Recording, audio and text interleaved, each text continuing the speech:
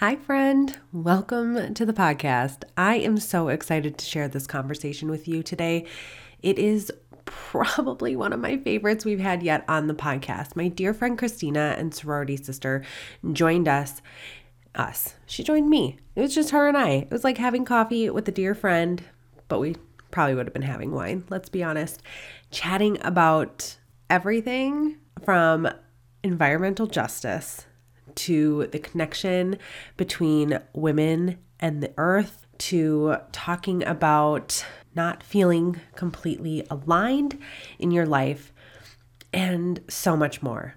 Christina is one of the smartest people I know, and I learn so much every time we talk. So I'm just really excited for you to hear this conversation and, maybe learn something, because we talked about some really important issues that, I think we all should give a damn about. So I hope you enjoy it. I'd love to hear what you think. Send me a message after you've listened and let's chat, because this is important stuff. And Christina is doing such good work in the world, and we need more people like her who are also pushing us all to be more accountable to each other and to our world. So here we go. Enjoy.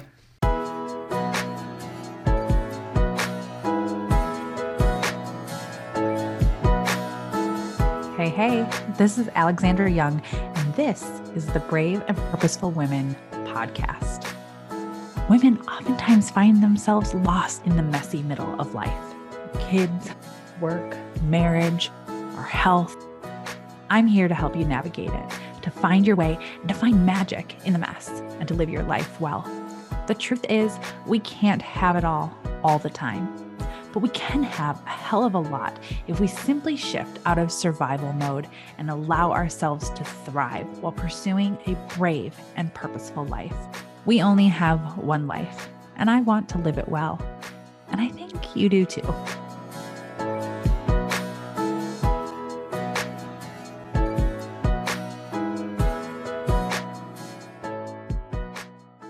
Hello, Christina. Welcome to the Brave and Purposeful Women podcast. I'm so excited to have you as a guest today. Thank you so much for having me. I'm excited to be here. Christina and I are sorority sisters that we met actually as alumni doing another kind of similar workshop where we each got to share a little bit about our career paths and how we kind of got to where we are. And so I'm so excited to have her as a guest. Christina, do you want to share a little bit about who you are, your story, kind of introduce yourself to us? Sure.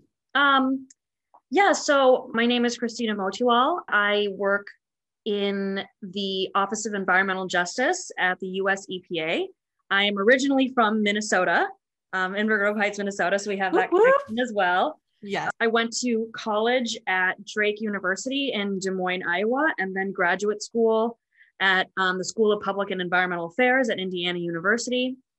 And after that, worked in nonprofits for a little bit, did some private consulting, and then landed a job at the EPA, not the one I currently have, but another one. I've since switched offices. I live just outside of Washington, D.C. in Alexandria, Virginia, with my dog, Reese, my cat, Tesla, and my partner, Kyle. And I volunteer for a couple of different organizations in the area. I work a second job at a kind of like a wine cafe near my house. Oh, fun. I did not know that. That is so cool. Big wine fan.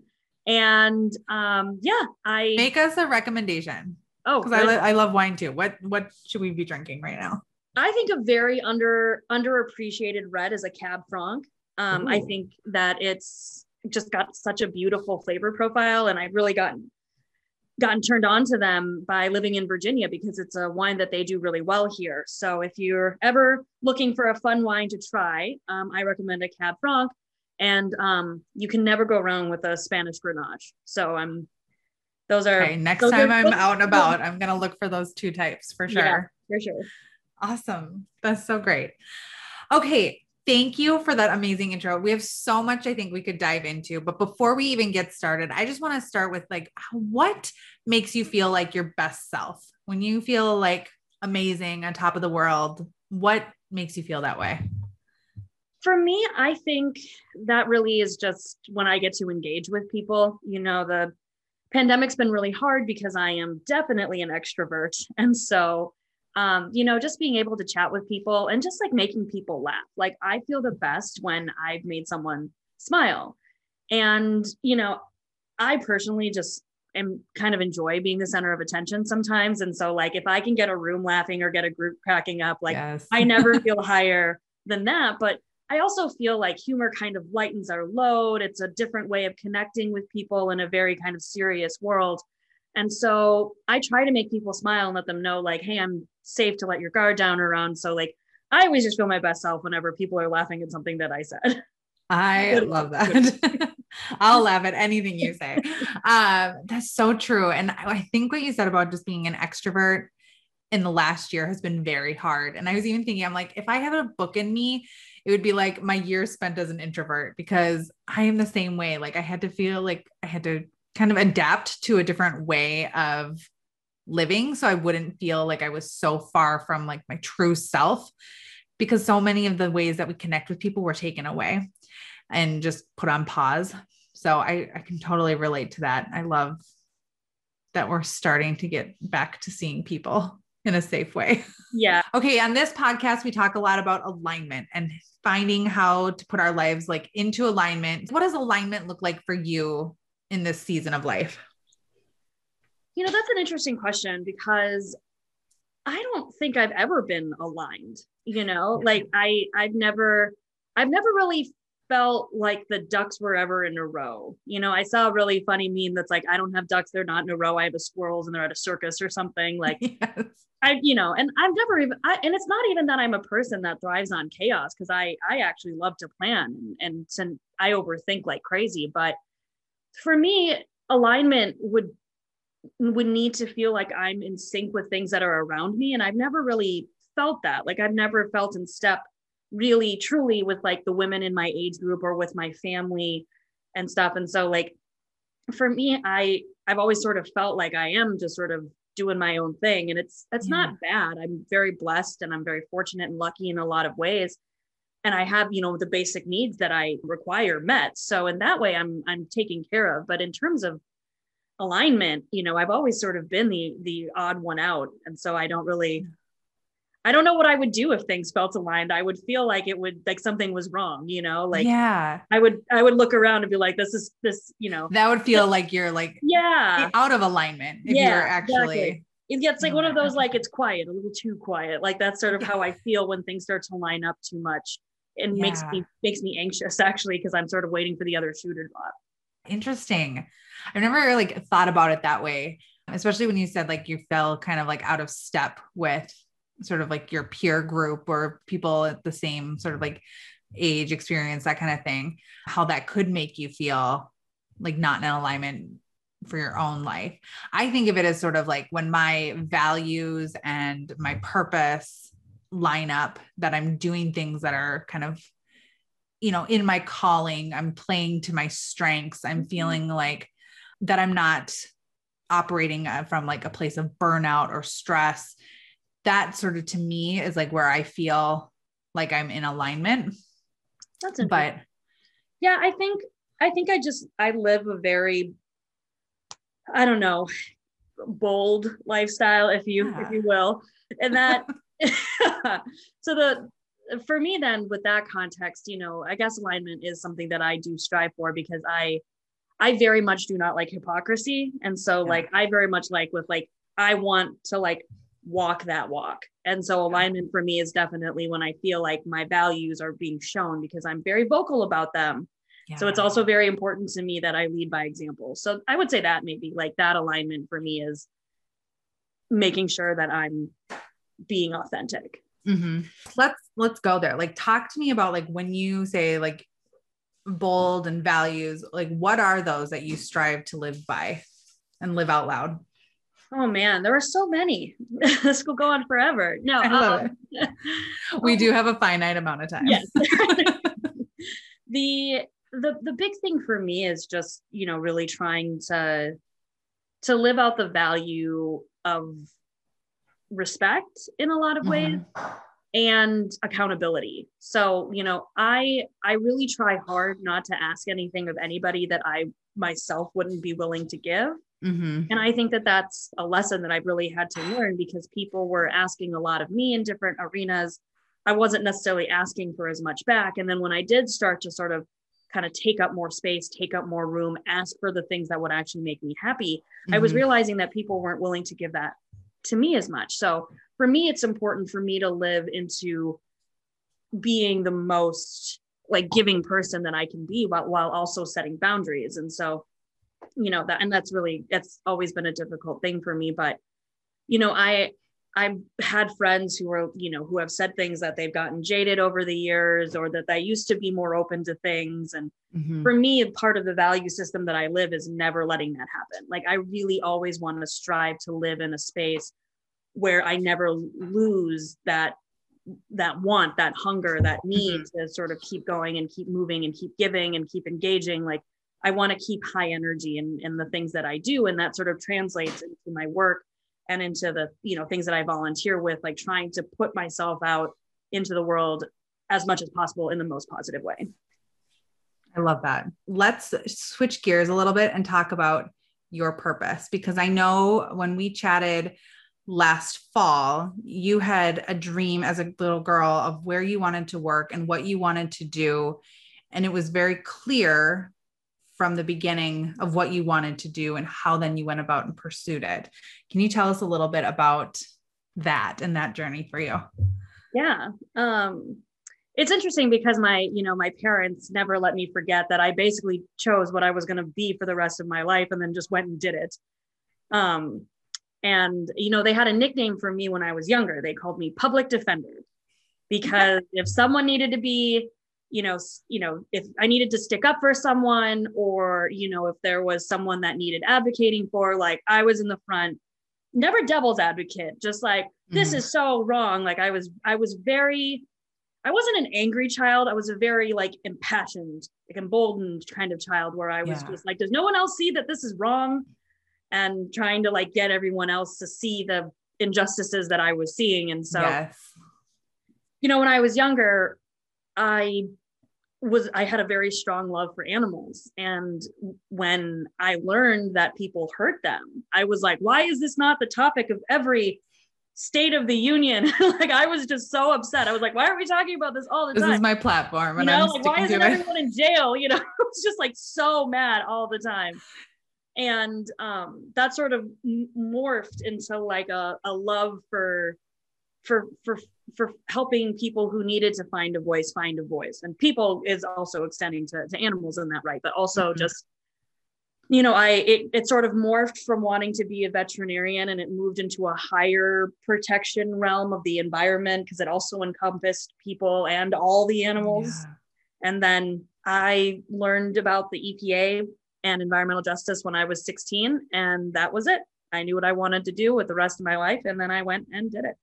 That is so awesome, because I feel like there's not that many people who stay the course and stay on the path of what they thought they wanted to be as a little girl through all the challenges that life brings you, but to stay the course and to now be able to work for the EPA and to literally have your hands in the work of environmental justice is just very inspiring, I think, and takes a lot of purpose and intentionality in how you sort of craft your career. What, for maybe people who don't know, how do you define environmental justice? Yeah, so it's a very strong and encompassing term. If you go to the EPA's website and read what environmental justice is, that'll give you really the best breakdown. Speaking as just an individual citizen and you know, my passion for environmental justice, even outside of work, like, you know, for me, environmental justice is about correcting for like past discrimination and current discrimination against communities of color, indigenous and tribal communities, low-income communities, and like so many more people that, you know, don't really always have access to the basic tenets of this planet, you know, clean air, clean water, even a clean earth. For me, it's about trying to even the scale so that everyone has the same chance to pursue the American dream without being overburdened by problems that they didn't cause. And I feel like no one should suffer just because of where they grew up or their color of their skin. So for me, environmental justice, really at the heart of it, is that it matters because we cannot truly, like, I feel like we truly cannot be like the land of the free when there are so many people and so many citizens that are kind of held captive by these environmental injustices. And so wanting to make sure that we, you know, as responsible Americans and as responsible global citizens, really try to achieve a form of equality that really helps everyone get on the same scale and level. Yeah, I totally agree. And I think the thing about environmental justice and sort of the work you're describing is when I grew up and studied and everything, like this wasn't even talked about at all. Like maybe a little bit in like history class when you talked about like segregation and, you know, the way that like communities were redlined, like a little bit, but it hasn't really been until later that this has kind of come into my education. And so I think there's a lot of us out there maybe who never realized that our policies that we had directly, you know, discriminated against or put people at an unfair advantage and kind of destroyed their health and their wellness of their communities until I think, in my opinion, I think Flint, Michigan was like a huge eye opener for a lot of people in like a more modern day sense of, okay, this is what's happening. How is this even possible? Yeah, that's a great example, you know, of people sort of finally being able to hear about these things that so many communities have been literally screaming about for decades. Right. And, you know, it's interesting because it doesn't always look the way that people think it would look. Like, I think Flint in a lot of ways looked like the way that people thought it would, but environmental justice itself plays out a lot of times even in versions of like what I would even consider like not microaggressions, but they're not the most newsworthy, or they're like maybe not as like overt as a exactly. And so like, you know, a very common example is, you know, if a company wants to put in something like a refinery or a plant that produces pollution or anything like that into a community, or landfill is a very common example.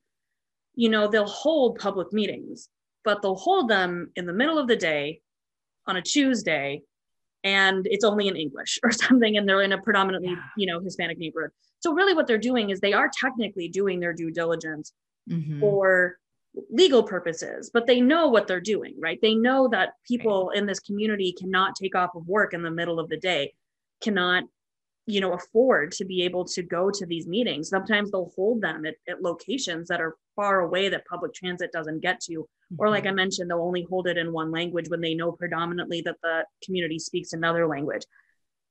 And the real point behind all of that is it's just flat out systemic racism, you know, and it's flat out economic discrimination. And they know what they're doing, and they know they can get away with it. And we're seeing now more with social media and the ability to engage in free content that people are now being able to call that out, and companies are now being held more accountable, but it's still happening all over the place. There's a reason like rich white suburbs don't have landfills, right? Or they don't have big manufacturing companies coming in and and there was the air. You know, there was a big push in the 90s for something called NIMBY, which was not in my backyard. And the whole idea behind NIMBY was it was supposed to be about community empowerment. But along the lines, you know, these, you know, very upper middle class, you know, or even just middle class white suburbs were being catered to. And once they felt heard, they were done. And there wasn't any conversation about what about our whole community? Because communities in general, you mentioned redlining a little bit, you know, people don't always feel as connected. And so it was much easier to go and basically prey on these low income communities and communities of color, and sometimes tribal and indigenous lands as well. And I say prey because that's what it is. You know, it is, it's not just taking advantage. They preyed on these people and ruined their health and have rarely been held accountable for it. And that's the kind of thing that makes me very angry. I was gonna say, I'm listening to you right now and I can like feel my like the tension rising in my body, just thinking like, and they keep getting away with it. And it's so damn frustrating. I know. This is what I feel every day. I know. This is just how I live. This is why I'm out of alignment, because I'm just angry all the time. I love it. But you know what? We need people like you who are going to fight the injustice and go after these people who are preying on communities who are, for whatever reason, are unable to advocate against the Goliaths, right? I mean, they need to have change at so many different levels. But you're right when you say it's like systemic racism. It has to be at the policy level. It also has to be at the local community level. So it has to be throughout the whole, system that we're making changes that prevent sort of this type of terrible atrocities to keep happening. Yeah, no, you're totally right. And, a big part of it too is that, EJ communities are extremely powerful, and they love their families as much as you love your families. They care about the communities as much, they care about the planet.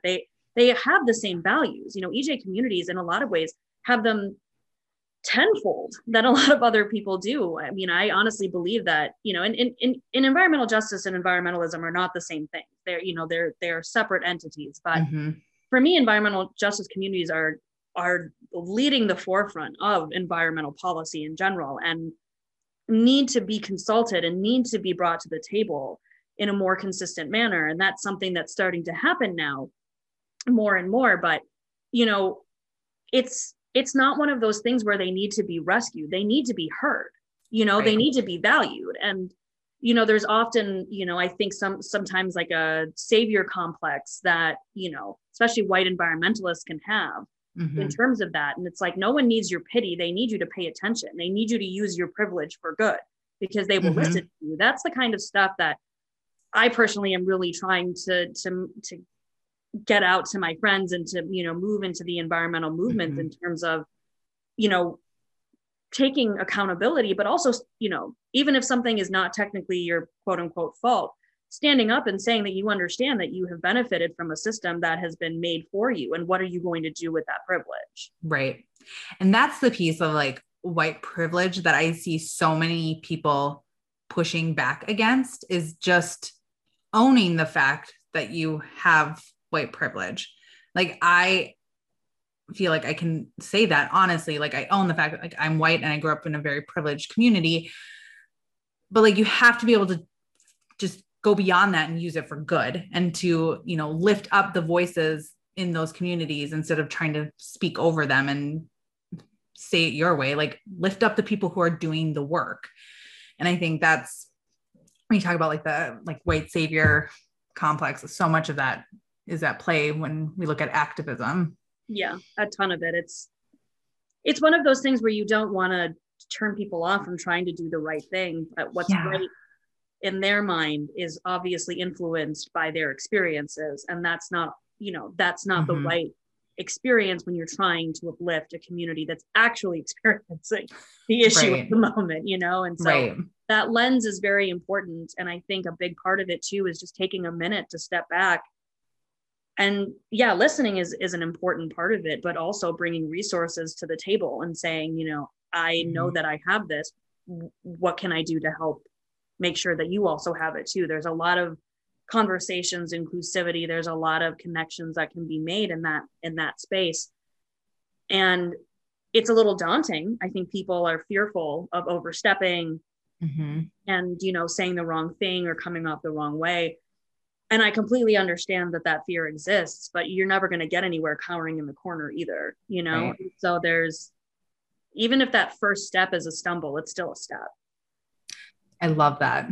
And I think, we talk in the development space a lot about just getting comfortable in being uncomfortable. Like, a lot of times it's not going to feel good to stumble. It's not going to feel good to, say something and put your foot in your mouth. It's not going to feel good to, not know how to like surely proceed. But like you said, we're still moving forward, an inch at a time or whatever it looks like. We still have to be making progress forward. And sometimes that progress is uncomfortable. Yeah, it can definitely be messy. And a part of that progress too is not leaning on these communities to educate you. You know, there's a lot of conversations going on around lift and burden. And, you know, I've had this conversation, you know, in a lot of my circles. I'm one of the only people of color and definitely one of the only women of color.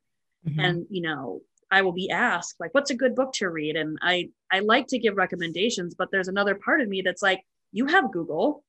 Like, you know, there's something in there too about, if you want my opinion as Christina, I'm happy to give that. If you're asking as a woman of color, like, that's not my job to educate you and do that. You know, there's a lot of lift in there, and like the work, the emotional labor that mm-hmm. people of color, especially women of color, do for everyone else. And so how do we try and relieve that burden by people taking more autonomy and ownership over their own education, their own advocacy, and not relying on others to do it for them? Yes, 100% agree. Like, it is on us to do the work, to do the research, to look for different resources, and not to constantly turn to, like you said, women of color to educate us. That burden is unreasonable for people to expect you or any woman of color to represent, you know, everyone with your opinion. Like, you're an individual, you're Christina. Like, let's hear Christina's opinions, but don't put that burden on people, because it's exhausting. I can only imagine. Yeah. It can be. Yeah. It can be. She's like, also why I'm out of alignment. We'll get you there. We'll get you back into alignment, Christina. I want to talk a little bit about we kind of talked about, you know, systemic racism, but really there's a lot of intersectionality that comes to environmental justice, and also bringing in, I know on your Instagram handle, you tag yourself as an ecofeminist, and I want to just kind of dive into what does that mean and how do these all sort of like play together? Yeah, absolutely. So, you know, intersectionality is not a new term, but for a lot of people, it's the first time that they hear it, you know, and the concept, I think, is extremely easy to grasp, you know, and, you know, if there, you know, it's one of those things where once people hear it, they're like, oh yeah, okay. They just didn't know that there was a word for it. Yes. And so, you know, for me, I think that intersectionality is really important because it helps more people get seen. You know, the more you try to intersect different parts of people and try and really kind of add more lenses to the work that you're doing, you see more and more people. Your depth perception gets wider. You know, you start to encompass other people into the conversation, because now you understand that their lived experiences are often not taken into account and are often used against them. And so, I mean, it can come in a lot of different ways. You know, when intersectionality is talked about in the environmental space, you know, a lot of times we talk about, you know, communities of color and low income communities, you know, and like, they're not, you know, if you think about like a Venn diagram, they don't always touch, but there's spaces in the middle where people really need the most amount of support, because they're sort of being hit with multiple different, what's the word I'm looking, infractions? That's not the right word, but they're being hit, you know, injustices injustices, yeah, of course. But, you know, there's intersectionality exists in general as a very strong feminist term to really look at race, ethnicity, gender, sexual identity, religious affiliation, gender identity, you know, location. There's a lot at play with it.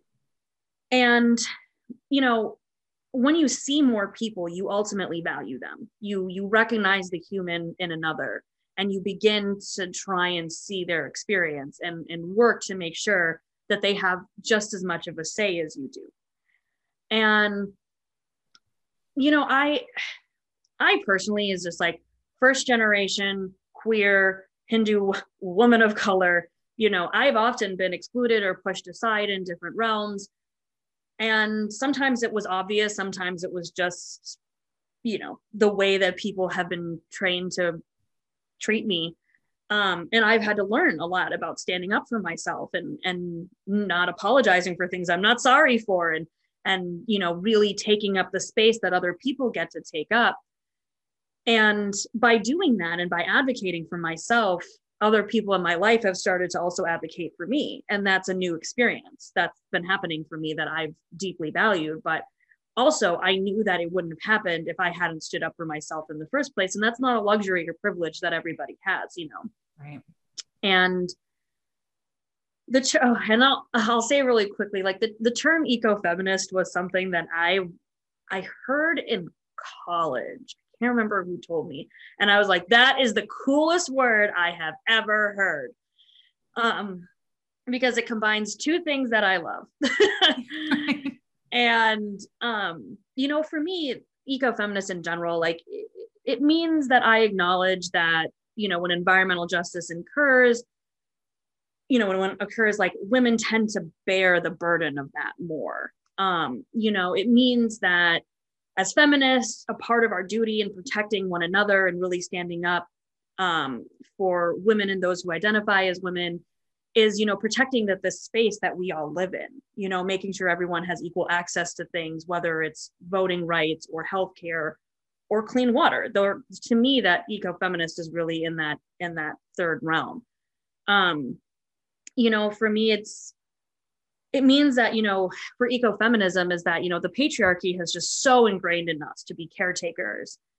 And, you know, in a lot of ways, you know, the earth takes care of us. So we kind of share that bond. And like, that's a little hippie even for me. Like I'm a scientist by trade, but it's a guiding principle that, you know, the feminine sort of sustains and the earth sort of sustains, right? And we sort of look at the masculine as something that destroys, you know, and we move in that balance, that push and pull. And that's not always bad. Some things need to be torn down. I tear down things all the time, but like, you know, the concept of the feminine with the earth, like there's been a lot of philosophical, spiritual stuff around that. And it's not always something that I bind very closely with, but I understand that is a deeply significant part to many cultures. And so ecofeminism to me really starts to move into the idea that, you know, anyone who identifies as a woman in general will find more hardships in their life. And in turn, as we try to be better for one another, we also try to be better towards the earth so we all have access to resources. So I hope that made sense, but that's sort of my brain dump on that. It totally did. And I think it's so beautiful to think about that concept of just how intertwined the feminine is with the earth. I mean, you even think about like Mother Nature and just really, not that we're called to protect our earth more, but I think there's just like this ingrained piece, like you said, that we've been nurturers and, you know, caretakers and creators of something bigger than us. And so I really identified with what you were saying about, just that kind of connection that we have as women and people who identify as women to the earth. Yeah. Let's say someone listening is very inspired and wants to do and wants to go out there and like fight the injustices and be just really more intentional with their environment. What are some tips that you might have for them, or where do you recommend they start? Oh man. I mean, that's beyond like recycling. Yeah. I know that's one of the first things that jumps to everybody's mind. You know, the hard part about answering that question is that when you're asking where someone starts, it's complicated because everyone is starting from such a different place, you know, and some people start with a lot of privilege and can sort of jump to the top of advocacy. And some people don't have that ability and are really just trying to find a way to feel more comfortable with the life that they're living because they do not have the capability to do more based on their life stressors, you know. You know, one thing that I've really thought about in terms of, you know, when you think about like the environment, when people talk about like, oh, you know, I should recycle more, or like, oh, I should eat less meat. You know, there's a very environmental conscious mind of individual action.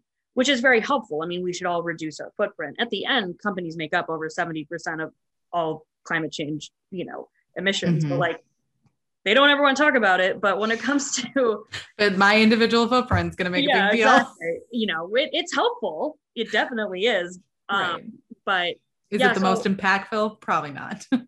Well, and the thing is with someone who wants to do more, a big part of it is just, for me, it's always just sort of been following your gut. And when it comes to environmental justice, I like to focus especially on that last word, right? Because it's not environmentalism, it's not environmental policy, it's environmental justice. And I, again, sort of, kind of, we just talked about the masculine and feminine. I like to look at things as pairs with one another. And so the opposite of justice is obviously injustice. And I feel like the word injustice is a much easier concept for people to grasp. I think that anybody with like a heart and half a brain can be like, no, that's wrong. I think people their moral compass understands what an injustice is. And so in wanting to do more, or wanting to have a starting off place, I think that it's very important for people to kind of find something that they really perceive as an injustice and go like, how can I help? And that doesn't mean you have to go protest. It doesn't mean you quit your job and join a nonprofit. Like, it doesn't mean any of that stuff. It can, but I think in a lot of ways, you sort of hear about things that happen in your community. You understand larger overall implications of policies.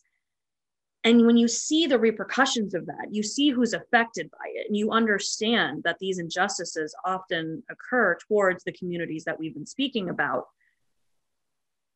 that it can stir something in you, and I think the place to start is with that stirring, to really sit with that, and kind of like you said before, to be uncomfortable with it, and to understand that even if you yourself did not contribute to that problem, that you can still be a part of the solution.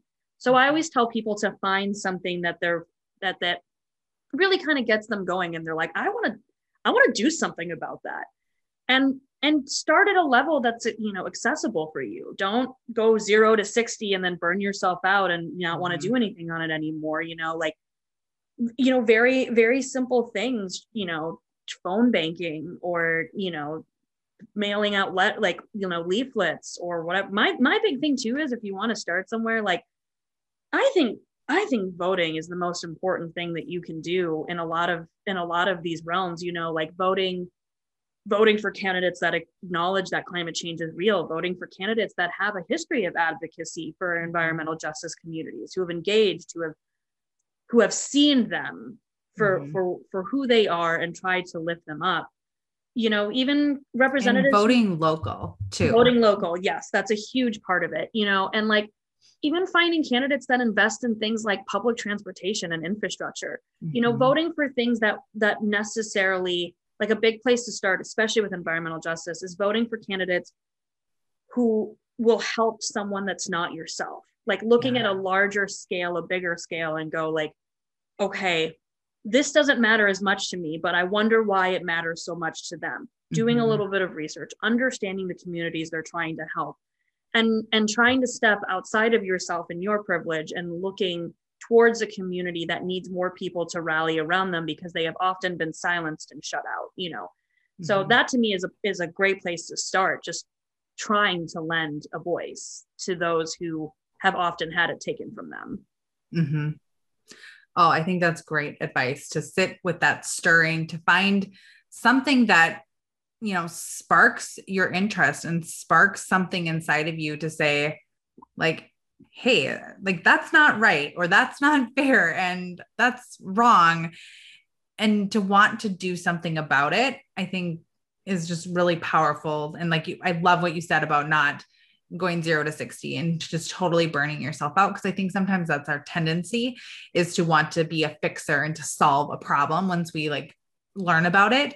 And as we were saying, we have to, lift up the people who are currently doing the work, but also understand that you will burn yourself out, that it's not a way to solve a problem, that it's going to take a lot more than that. And the things like voting are great things that we can do right away. Yeah, no, I think that's a great summation. It's often a difficult, conversation or concept to get across that, this is all a marathon. It is not a sprint. And it's hard work, and you don't have to work on it 24/7, but working on it is better than not. Every helping hand that touches it is more than one that hadn't, and so like, for me, it's about really being purposeful in your time, giving what you can, and not expecting a result right away, and being okay with that, and not feeling like your time was wasted, or, oh, we didn't get the thing that we wanted. Sometimes you don't. A lot of times we don't in this realm. We are working against centuries of injustice across the planet, and decades of injustices right on our own soil. And so we're in a tough spot of people getting discouraged very quickly. And especially in this like day of instant gratification, like as soon as we realize that it probably won't be solved within our generation, but if we can leave it better and leave it more forward than we inherited it, I think that's where the true progress comes in. But the instant gratification of thinking like these movements are just going to snap your fingers, post something on Instagram, and it's going to be fixed, right, is insane. Yeah. And it's also, I think it's also interesting too, because, you said, might not be solved in our generation. No, you'll have younger people coming to the forefront, and sort of screaming about these things. And there's often a lot of ageism at play there, sort of like, you don't know anything about the world. And it's like, well, you know something about the world, or you think you do, and you're messing it up. So like, why should I listen to you? So there's a lot of energy and vigor really coming behind a lot of this right now. And, we've been seeing that, with everything from, the Green New Deal to Black Lives Matter, people are bringing energy to these movements, because really what we're looking at is people saying this isn't right, and even if the only thing that you really feel like you can do is take to the streets, then do that. I'm a huge fan of protesting, have been in many myself, have definitely done a few runs from the cops and stuff of that nature. And, a big part of that, again, is sort of what I said before. It's about being seen.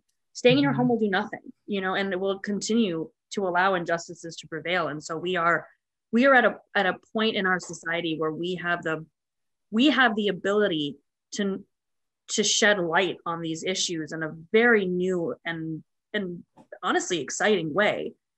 And to be able to do that for the benefit of people who have often been pushed aside, I think is one of the greatest callings that we can have as a country.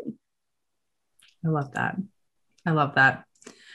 Christina, this has been such an incredible conversation. I think it's been so enlightening to hear your perspective about environmental justice and just the work that you are doing and the work that still needs to be done, and how we can, start to be a part of it more if we haven't already engaged in it. Thank you so much for being a part of this episode and sharing all of your thoughts. It's always a delight to talk with you, and I really appreciate you taking time to be a guest. Yeah, absolutely. Thanks for having me. It was a new experience. I really liked it.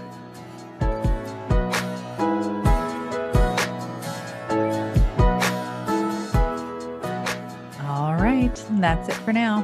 Thank you for tuning in and listening to this episode of the Brave and Purposeful Women podcast. You can find the show notes for all podcast episodes over at alexanderyoung.co/podcast, along with all the resources and links that we mentioned. If you enjoyed today's show, be sure to tell someone by sharing the episode and taking a moment to rate and review the show in the App Store. We really appreciate it. Live your life well this week, friends. We'll chat soon.